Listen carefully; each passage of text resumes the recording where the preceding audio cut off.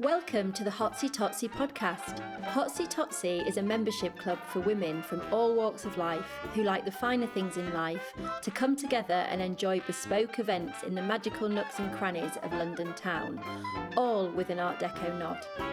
This podcast will introduce you to some amazing and like-minded characters who love the golden 20s and 30s era and Art Deco movement as much as we do, as well as profile our wonderful Hotsy Totsy members.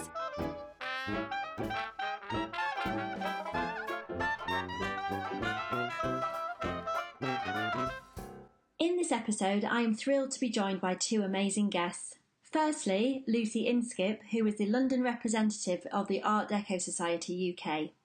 Lucy talks to us all about what the Art Deco Society is, its range of incredible events, as well as her personal love of all things Art Deco.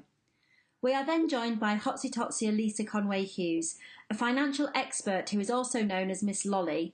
Lisa is passionate about making financial education open to all and taking the jargon out of the financial world. Hello. So I am really excited. I know I say this all the time, but I'm genuinely really excited to be joined today by the lovely Lucy Inskip, who is the London representative for the Art Deco Society UK. Now, if you have seen the Hotsy Totsy website, you'll know that we are partnering with the wonderful Art Deco Society UK for a very special event on the 5th of October. So more on that very soon. But Lucy, hi. Hello, Karen. Thank you so much for having me. Absolute pleasure, my love. Absolute pleasure. Thank you for taking the time to chat to me. So, Art Deco Society UK, some people might be like, what's that? What is it? It's a great question. I'll tell you what it is. So it's the official UK society for lovers of Art Deco design across the British Isles. It's a not-for-profit organisation, and I guess you could say it's dedicated to exploring all manifestations of interwar styles.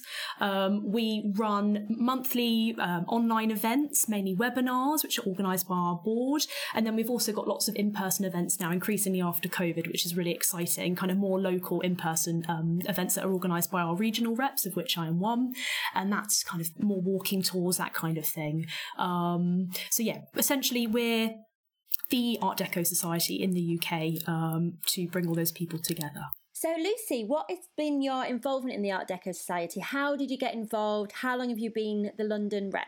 That's a great question as well. So I had to have a quick look at this before I came on just to double check if you asked me. So I'm glad I did. It's all a bit of a blur, I think, with COVID and one thing and another, but a bit of context, I guess. So I worked in heritage for about a year or so after I graduated from university. I'd done a history degree as well. So it's always been kind of part and parcel of that. And I think because of that, I was disproportionately a member of lots of different heritage arts organisations. And obviously, as I'm here today, Art Deco's kind of at the top of that. So I joined the Art Deco Society, I think probably as a member in August 2020. And then I started off as the East Anglia regional representative. And that was from about December 2020 to November 2022.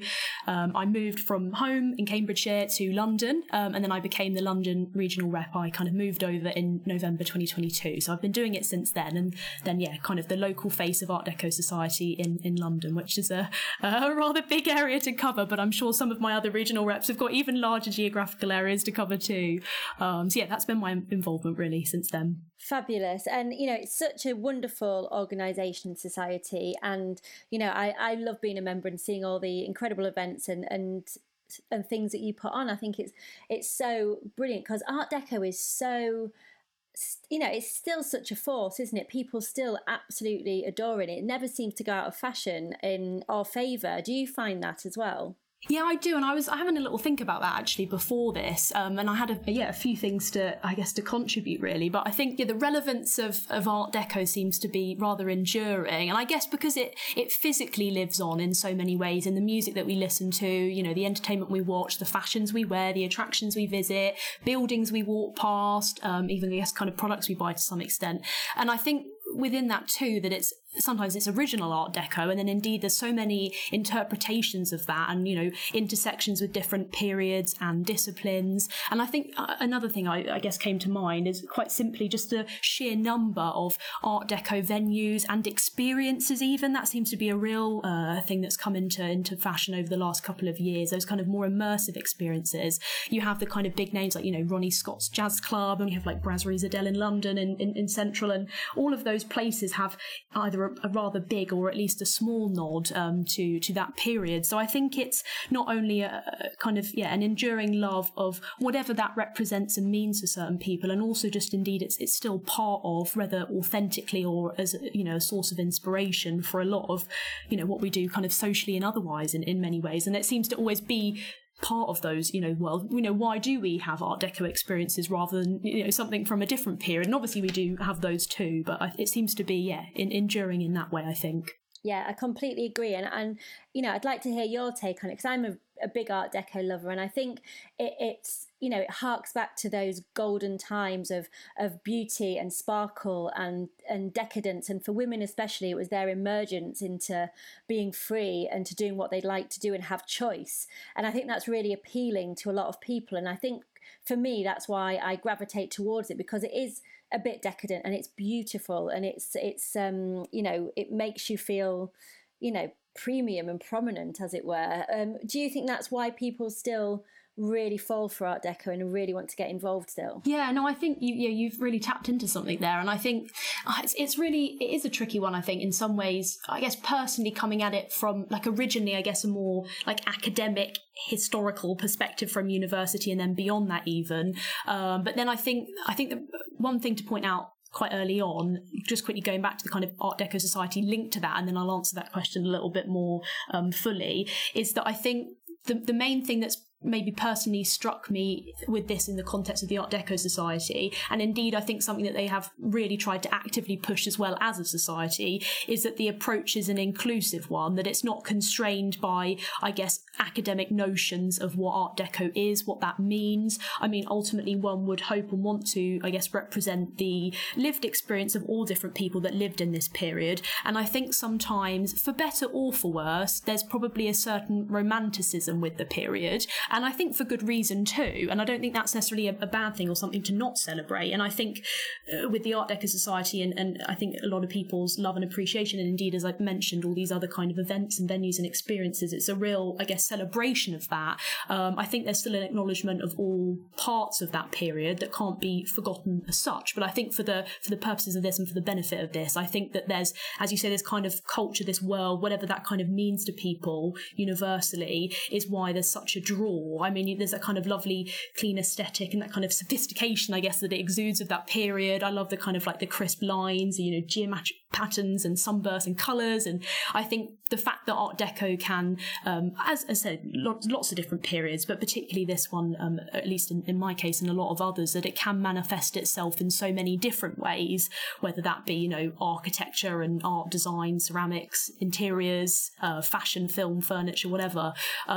So I think, I don't know if that quite answered your question, I'm sorry, Karen, but I think it's something to bear in mind too, that, and I don't think that's necessarily what the society is trying to do specifically, and indeed then people's love of that period, I think there is a romanticism with it, but to some extent I think for good enough reason. And there's so many, as you say, more contextually what was going on during that period for particular groups of people is worth, I guess, at least flagging as well in this instance. Absolutely, and it was a very tricky time and a very wonderful time, depending on what scale you're on, wasn't it? Let's be honest. With your society, you've got hundreds of members, which is incredible. And I imagine they all come from different walks of life, different ages, different interests.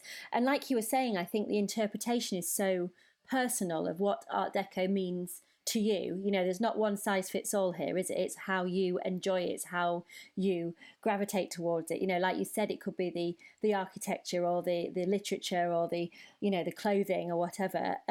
But it is very much romanticized, which I love, and it is the go-to, isn't it, for, like you were saying, the immersive experiences, the restaurants, the bars, the decor, and I think there's seems to be more of an emergence of that more than ever, especially in London. What do you think? Yeah, no, definitely. As I say, that's really come onto my radar. I mean, evidently the social media algorithms are working, because I seem to get all sorts pop up on my feeds for this, that and the other.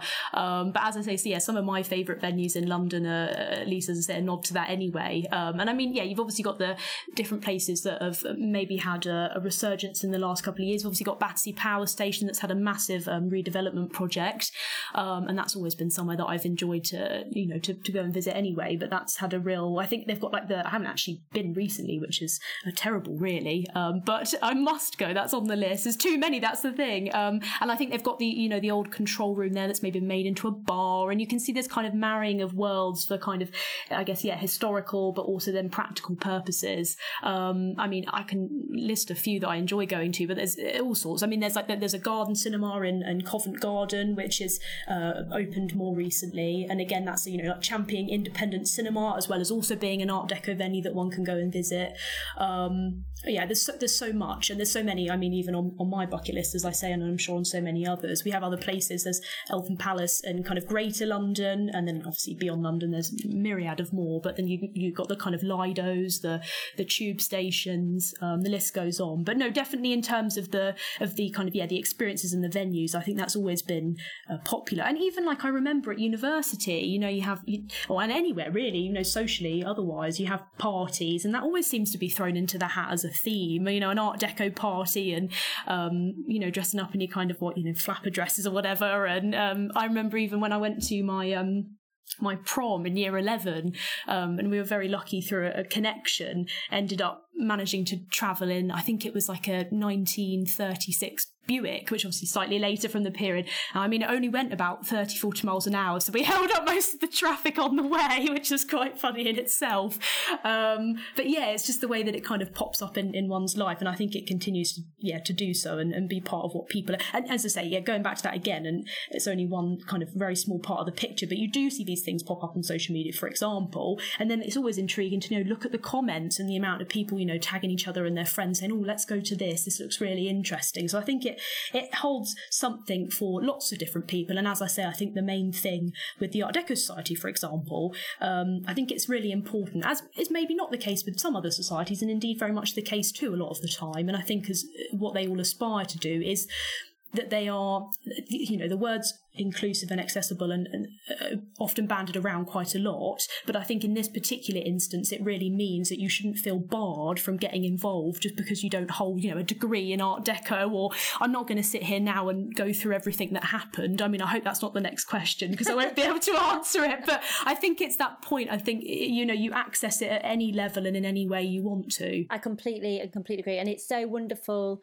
that you have opened the doors in that capacity, because as you say, some societies are a little bit elitist, shall we say, and you need to, be able to, quote War and Peace about the certain period before they'll take you seriously. Whereas this is just, if you've got a natural love and affinity with Art Deco, you are absolutely welcome and you will be treated with open arms, which I really, really appreciate.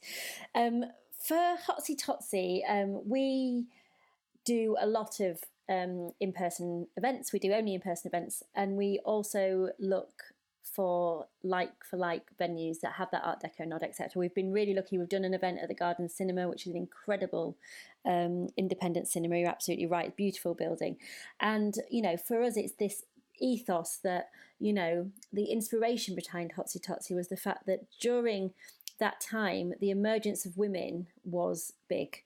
And women, for the first time, really had this freedom to do what they wanted in terms of their personal life, wear their hair like they wanted to, choose who they wanted to go out with, where they drank, if they drank at all, where they danced, who they frequented, as it were. And it also was seemed to be this resurgence in freedom and rebellion and, women really coming to the fore. And sadly, a few generations later, they sort of had to go back down again with the war and everything. But do you find that as well? And have you got any sort of women of that time that you sort of look up to, admire, or is it just the generation as a whole? Again, I'm sure there's lots of people, and probably one of those things I'll come off of this and kick myself for all the names I should and could have said. But I think looking at it from all the different women and their roles, I mean, as I say, maybe more politically aside in this instance, but even the performers coming through, the likes of like Ella Fitzgerald has always been a real favourite, and reminds me of my granddad, and absolutely adore her. I don't think that's necessarily quite in the vein of what you were talking about there in terms of, the lots of figures that one could speak of and speak to here, but I think maybe I'm looking at it again through the lens of things that I've kind of been on recently and that I've seen, but we had the London's Lost Department Stores webinar actually last week, and I think I was really struck there by kind of what I was alluding to earlier about the different people, I guess, that then they're trying to capture their stories from what can sometimes, I guess, be seen as a kind of generalised period and what that represented, and evidently that lived experience is quite varied. And I think within that it was really interesting to see this kind of new of sorts, kind of, I guess, almost like social arena of the department store, which was really quite cool, of a place where I guess women, for example, would go and have a degree of kind of, I guess, almost agency in that space. And again, I'm speaking about women of a certain social standing in some instances, but then also there was, I think, a bit in that talk, which was, as I say, kind of front of mind, I think, because it had been so recent, around the workers in Selfridges, for example. And Harry Selfridge was very concerned about the fact that those, kind of shop girls would be treated on a certain level, I guess, and that they would be respected for their role within that kind of world, I guess, that they'd created. So I think kind of agency and, I guess, negotiating power could come in a myriad of ways, maybe beyond just political too. There's maybe a bit off the wall answer potentially that I'm not coming to you with the kind of names one would think of, but I think that's another interesting angle of where one can carve out one's own space and agency within the environments that they either already existed in or are continuing to kind of emerge into. I think that kind of space for me is particularly interesting, and I think there's lots of opportunities for that in the 20s and indeed obviously other periods too. But and also, as I say, kind of some of the bigger names that really made their stake in that time and doing what they loved too. I think that's worth celebrating. Absolutely, and big fan of Ella Fitzgerald. Yeah, I know. I just had to throw her in there. I was like, I can't mention her. I mean, but what a woman! I was in Harlem recently, and I visited where she played and where she, and it was just incredible. I mean, that woman went against every status quo going, didn't she? And did so with aplomb and, did incredible things. And like you were saying, it was interesting you mentioned the Selfridges thing because, there were allies within that world, male allies quite a lot of the time, that really helped women find their status and their feet and the respect that they deserved, which is worth mentioning as well.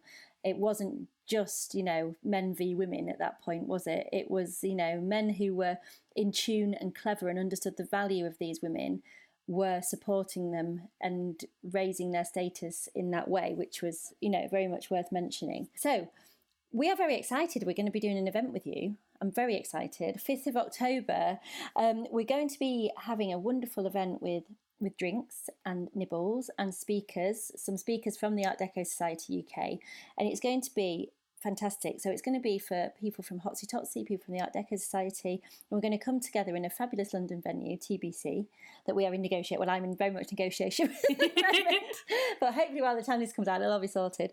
And it'll be a fantastic event, and I'm so excited to meet some of your members, to talk to them about this period and to hear personal stories about their love of it and why they've joined the Art Deco Society and what it means to them. I think, it's a real love, isn't it? It's a real passion project. Yeah, absolutely. No, I completely agree with that. And I think that's what's so lovely to bring those kind of groups of people together. And I think, again, I keep using this as a kind of a theme, but I think it's really important to drill home. But that I think ultimately what at least right now, and indeed what that was based on when we were founded in 2019, where there wasn't previously kind of an obvious Art Deco Society in the UK, kind of now part of this ICAD, so the International Coalition of Art Deco Societies. We've got one in New York, lots of other places too, and I think with part of that, the the aim has always been to advance Art Deco based on people's enthusiasm. And at the same time, obviously, we can drive that as regional reps and then the board too. But at the same time, I mean, it's always a little bit chicken and egg with these things, but we want to be doing what our members want, and then ideally then to continue to attract members that want to keep doing what they want to do. And it's very much because of them and for them as much as anything, and to bring that community together for like a broad scope of subjects and activities.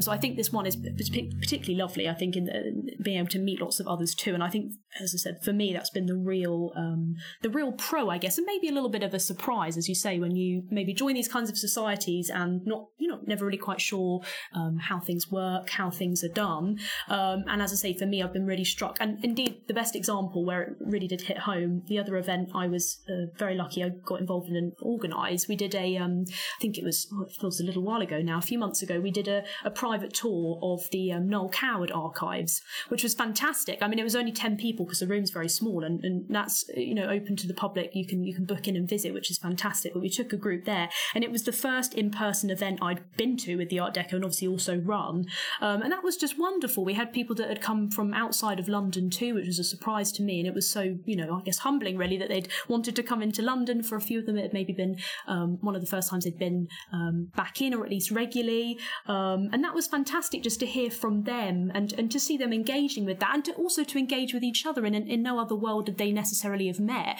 And the webinars that we do are absolutely fantastic, but the nature of obviously a Zoom webinar, for example, is that you're not going to see and talk to others in quite the same way. Like, it was great last week with the department store talk that we had the chat open and people could share their experiences. That was really lovely. People saying, my mum was working here in X time, or I used to do this, that and the other.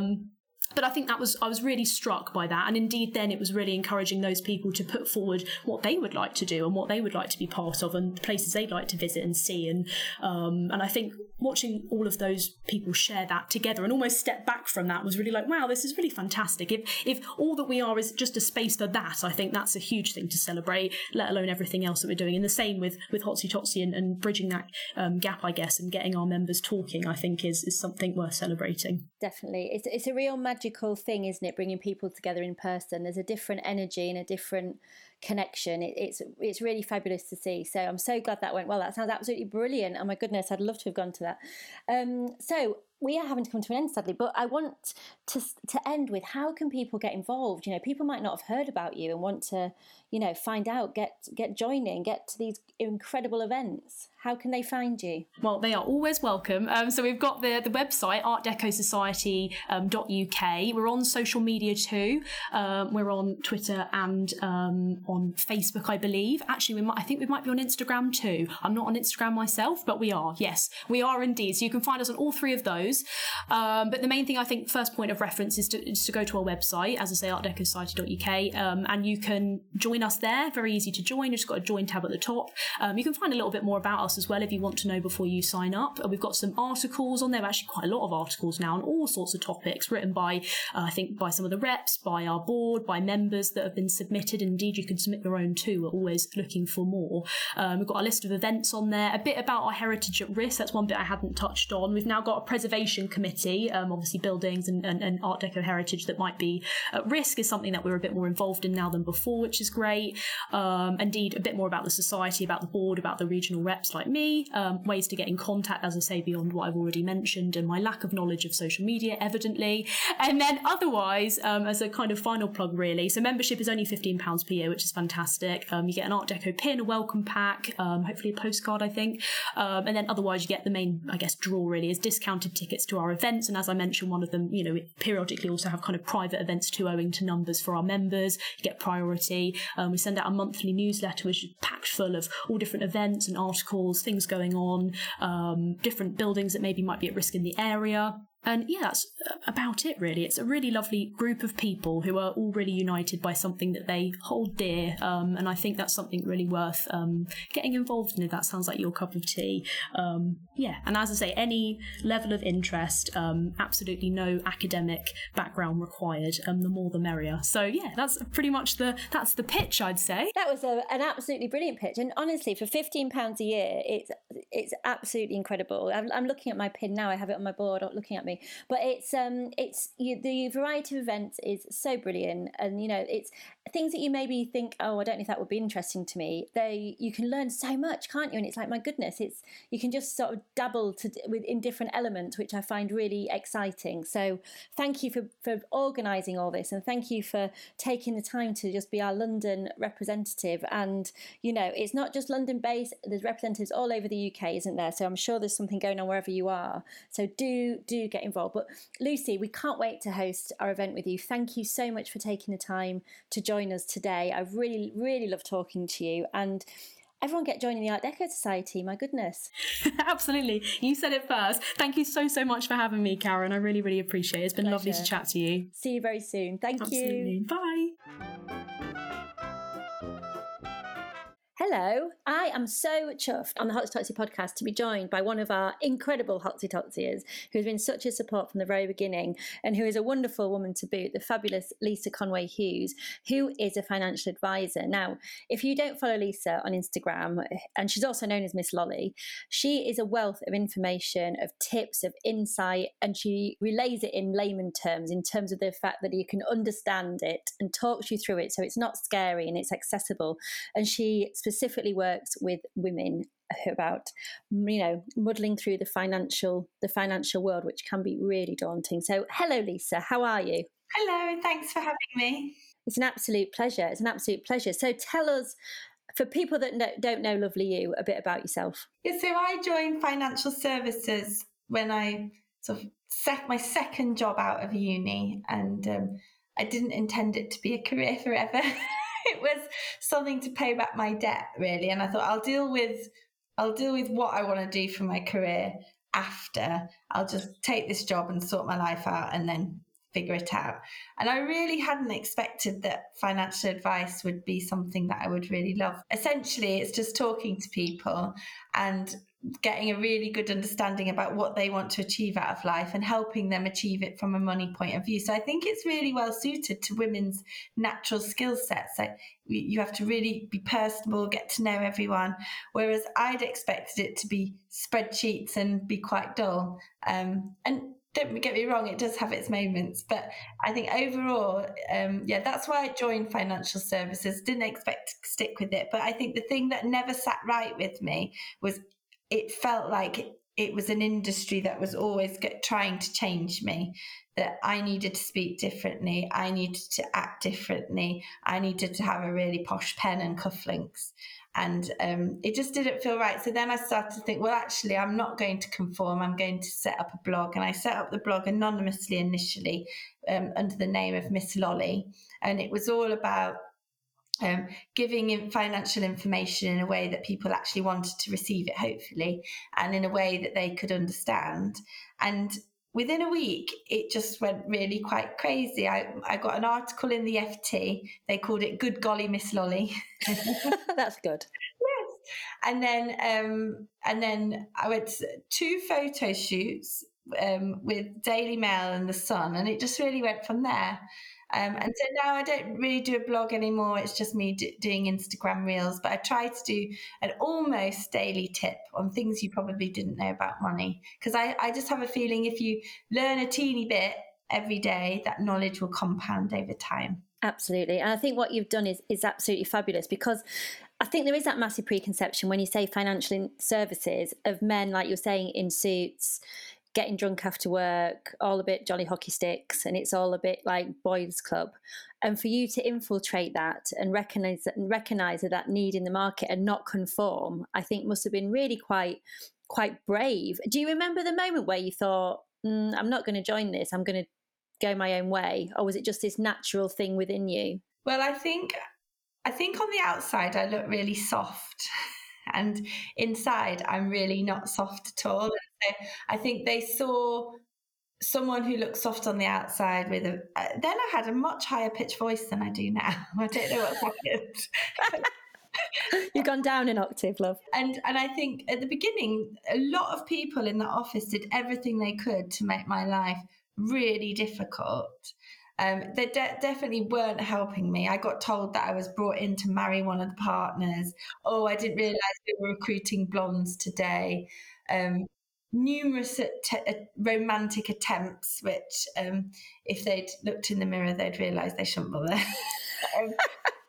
And so I think once they'd realised that I wasn't soft inside and I wasn't for breaking and they weren't going to make me cry, I think I gained their respect, and then people did actually start to help me in the industry, which was really nice. Yeah, but it's almost, isn't it sad that you have to prove yourself in that capacity in the first place? And this is not just your industry, it's many industries where women are trying to, make their mark or be, that report was out today about the cricket world, wasn't there? That's just horrifying reading. And it is that thing, why should you have to go through that quite traumatic experiences and, have that suit of armour on yourself, arguably? Because, when you're not having the best day, that could upset you and that could throw you off kilter a little bit, couldn't it? And it's deeply unfair. But then I imagine the satisfaction of when you not only join it, but you supersede them must be very sort of satisfactory. It is.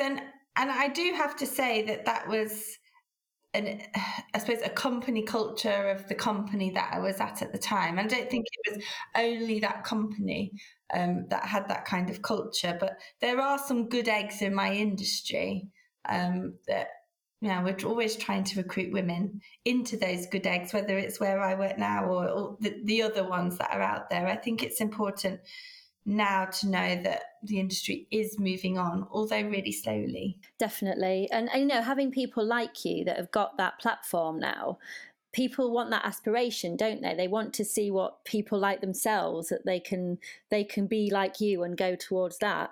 And what made you want to start the blog? You obviously had a lot to say, but were not quite comfortable putting your name above the door at that time. Yeah, I wasn't really allowed to put my name on it.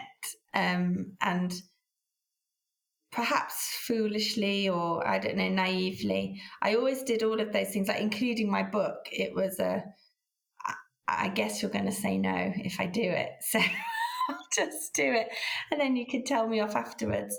And so, see, you've got to be quite.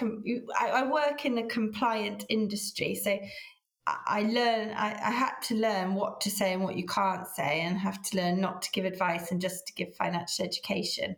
But it is just learning to chat about money in a way that people understand. So I think what made me want to do it was I was brought into that very first company to literally cold call for 10 hours a day and to find them clients. And I realised that I was actually really good at it, but it was quite soul-destroying to be on the phone and being told no 100 times a day for everyone that you got. And so I realised I can't build a business like that. I can't build a client. If I'm going to build a client base for anyone, it's got to be for me. And so after a couple of years on the job, I decided, right, that I'm going to really focus on my education. So I got all my exams and I got them really quickly. And at the same time, I thought, well, how am I going to get my clients? Because I'm not going to cold call that. Well, fortunately, it's banned now. You're not allowed to do that. Right. But how am I going to get my clients? And so I thought really doing a blog and having a media presence would be the way to attract clients to me, rather than for me continually having to turn that wheel, generate clients, which distracts you and takes away time from the main job. Absolutely. And I think that model is so successful. It's like you build the mountain for them to come, don't you? And you make that profile known. And you obviously just struck such a chord at that time, didn't you? That you were so a breath of fresh air, and people gravitated towards that, because it can almost be too complicated for its own good, can't it? Where people are sort of wading through treacle to find out what they actually need, and they give up, or they feel stupid, or they can't understand it. And for you to be able to translate all that and really hone it down to what people need is so refreshing. What's been the biggest wins for you along this way, and sort of forming your own business and your own clients? Like, looking back at you on that first day going, I'm just going to pay my debts off. And then, in fact, you annoy me so much, I'm going to stay in this industry till I retire. I'm going to prove you wrong. Oh, you men. Yeah, absolutely.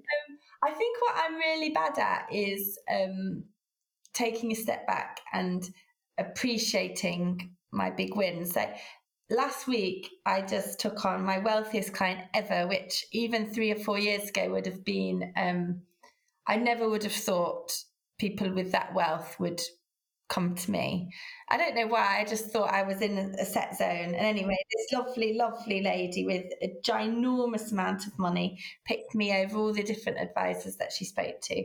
And I was realizing last Friday, I didn't actually take a moment to actually celebrate, because I think it's not the fact that she's got loads of money, it's the fact that I broke my own mental ceiling that I should take time to really be grateful for. And I think that's what's always happened along the way, that I need to really celebrate the wins. But if I look back on the wins that I probably didn't celebrate, they were like getting my exams done really quickly. I was one of the youngest members of the PFS to get the fellowship, and I suppose going independent and just having the guts to jump ship and set up in a way that felt true to me was a big thing. And then now I was listening to a podcast this week which was talking about how financial advisors need to spend at least £5,000 a month on lead generation. Those lead generations, that amount of money should give you about 40 leads, which should result in about 2 clients. And I thought, actually, I'm going to give myself a silent pat on the back for that, because through the Instagram, I actually have to put a block on how many people we can take on in a month, and that's 10 paid for client bookings a month, and then the rest go on a waiting list. So yeah, I think that's a really big win that I'd never actually thought about until recently as well, because although it's me investing my time, I'm not paying thousands and thousands a month to generate these leads. Absolutely. And I think from your side as well, you are so real and authentic, and you're very much you, aren't you? And that's the image that people are attracted to. And, you know, not only are you really lovely and approachable and tell it as it is, but you've got this wonderful wealth of knowledge and expertise in the bank as well. So you're almost like the winning package, aren't you? Which is so fabulous. No, I just think it's wonderful. And for people that like me who aren't in the financial world at all, you are such a breath of fresh air of explaining things. You know, you talk about pensions, you talk about ISAs, you talk about things that we all need to know about, but we just get completely scared about because there's no hub to go to sort of explain it. And we need a you to almost just translate it a little bit, as it were. But I want to talk about your work with women. Now, obviously you work a lot with women. Do you work primarily with women, or is it a bit of both? When I look at my client base, it's actually 40% men. And so, which I think is really interesting. But if you delve deeper into the numbers, women are usually the primary driver for a heterosexual couple to get in touch with me. Usually the women are the main breadwinners, or they're taking the main sort of the financial lead, which I suppose is a bit different to what a regular financial advisor might see. But also, when I look at the men that I have in my client base, there are a lot from the creative industries, but there are also a lot of people who are fund managers, accountants, people who you think would typically come from that alpha male environment, whereas they don't fit their mold in their industry. And they come to me for advice as well, which is always lovely. Well, it's lovely that people in my industry will come to me for advice. But I think what they all have in common is, they're not that alpha male person. They're they're nice people. I think that's what everyone's got in common in my client base. So there literally isn't one person that I don't like. And I guess you couldn't really work with anyone that you didn't. It must be very challenging. And I think that's what always makes me happy, because I have had awful clients in the past. And they do really make your life a misery. For some reason, colleagues being mean to you, it's water off a duck's back to me, but a client being mean feels really, really personal.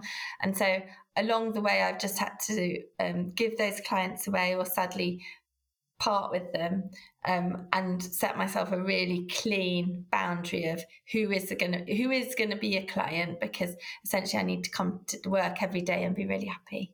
Yeah, and it's such a personal relationship, isn't it? You're part of their planning, their future, you maybe have to have very tough chats with them at times, I imagine, don't you? Yeah, and I think that's the bit that I thought about when I was a financial advisor that, well, I didn't think about, because you'll often be the first time that, if one of the first people to know that they're having a baby, or I talk so much about fertility issues, IVF, freezing eggs, all of those things that I never thought that a financial advisor would have to know about. You really get to understand the dynamics within someone's wider family. Are they going to inherit money from their parents? The health of the parents. You just know more than I would say some friends would know. Yeah, and what a special privilege in a way that is, to be able to be trusted into that circle, and people are seeking you out to do that. It's incredible. What are your plans looking to the future? Because there's only one of you, right? How, unless you clone yourself, how are you going to manage it? Well, I do have really big goals and dreams, and I've definitely identified 2 or 3 people in the industry where I think they are a younger version of what I was like. So hopefully nice, ethical, do the right thing, got their head screwed on, so can do the numbers part of the job, but are hungry, ambitious, want to learn, will want to please clients. So I've definitely now, in this last 12 months, earmarked those people that I think can help me grow the business, which is really exciting. That's fantastic. So we're very excited for them, and what an opportunity they've got to be mentored by you and to be brought up, and hopefully we'll eradicate this archaic male chauvinistic bullshit that we've all had to put up with, everything crossed. I want to talk to you a bit about collaboration and network and tribe, because we met years and years ago at Sister Snog, the wonderful Sister Snog, which is incredible. And it was really imperative for me at that time, and very important for my business, to have this tribe of women. And I think you felt the same. I think we both shared the story of when we both walked into our very first one and were so overwhelmed with the talent and the wealth of incredible women there.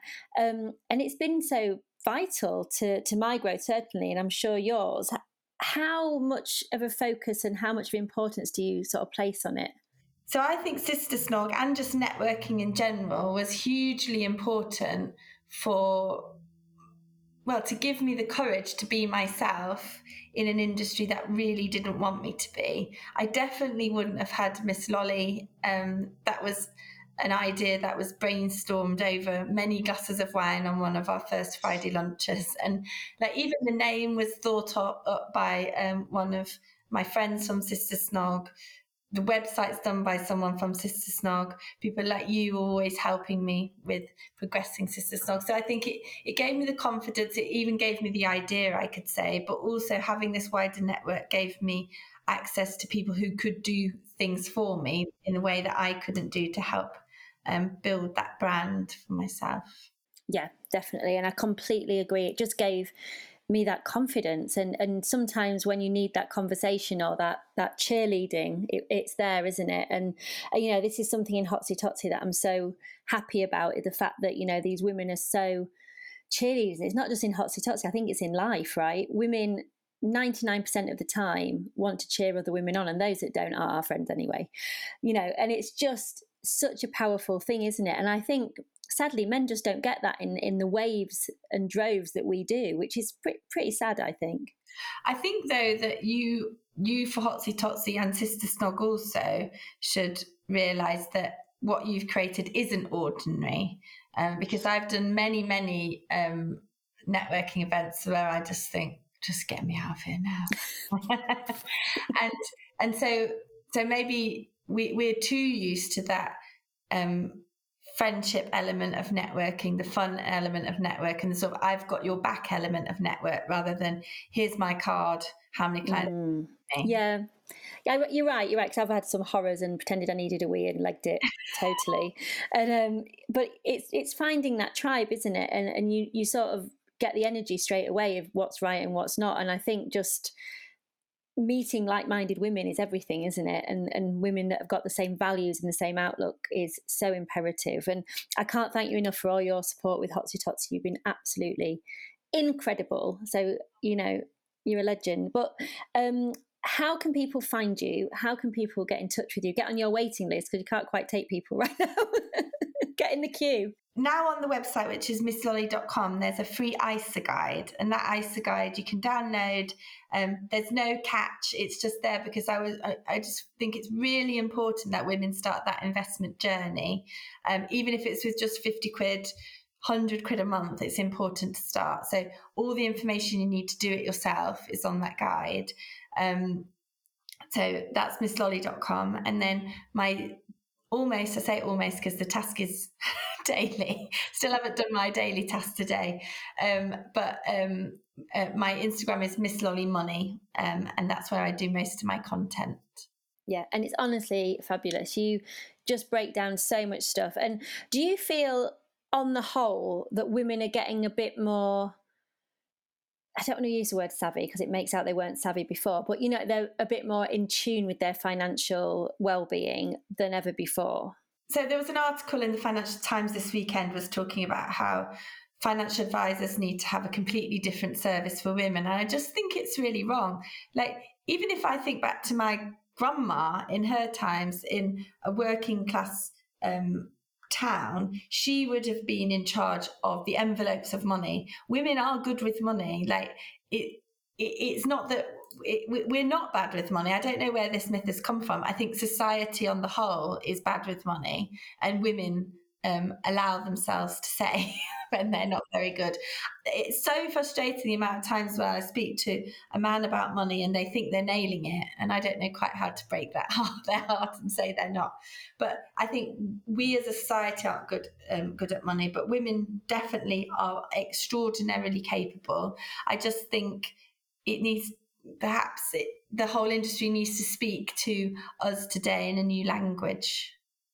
Yeah, I totally agree. And we're, sadly, as women, we're a bit more self-deprecating, aren't we? We're the first to say sorry. We're the first to apologise when someone walks into us. Annoying. So it's people like you that are leading the charge that we really need as those, those thought leaders and those spearheading the fact that women are bloody amazing at everything. Of course we are. We're the future. We don't need men in the end. And I think so that some parts of it that are bad, the fact that we do try to do everything does give us the gender pay gap, the gender pension gap, the gender investment gap.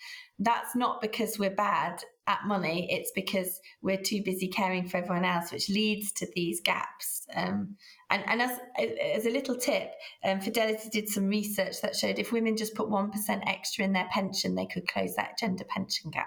Crikey, just 1%. That's incredible, isn't it? And you're absolutely right. We are juggling so many balls. Society lets us juggle all these balls. There's a bigger, huger conversation that needs to happen. And it has to start with you, doesn't it? And with your partners, with your, what you're doing in your parental sharing, what you're doing in your flexible working, etc. But there's a big hill to climb. But I think everybody's getting their heads on for it, aren't they? Yeah, ready. We are bloody ready, exactly. But honestly, thank you so much for joining me today, my love. And please follow Lisa. Please follow Miss Lolly. It's incredible what you do. So thank you, my love, and see you very soon. Take care. Thank you so much for listening to the Hotsy Totsy podcast. We hope you enjoyed. Hotsy Totsy is a female-only membership club for women who are walking their own walk and are spirited, fun and fabulous to come together and enjoy a range of bespoke and exclusive events. Please do give us a follow on Instagram at hotsy_totsiers and find out more on the Hotsy Totsy website, which is hotsy-totsy.co.uk.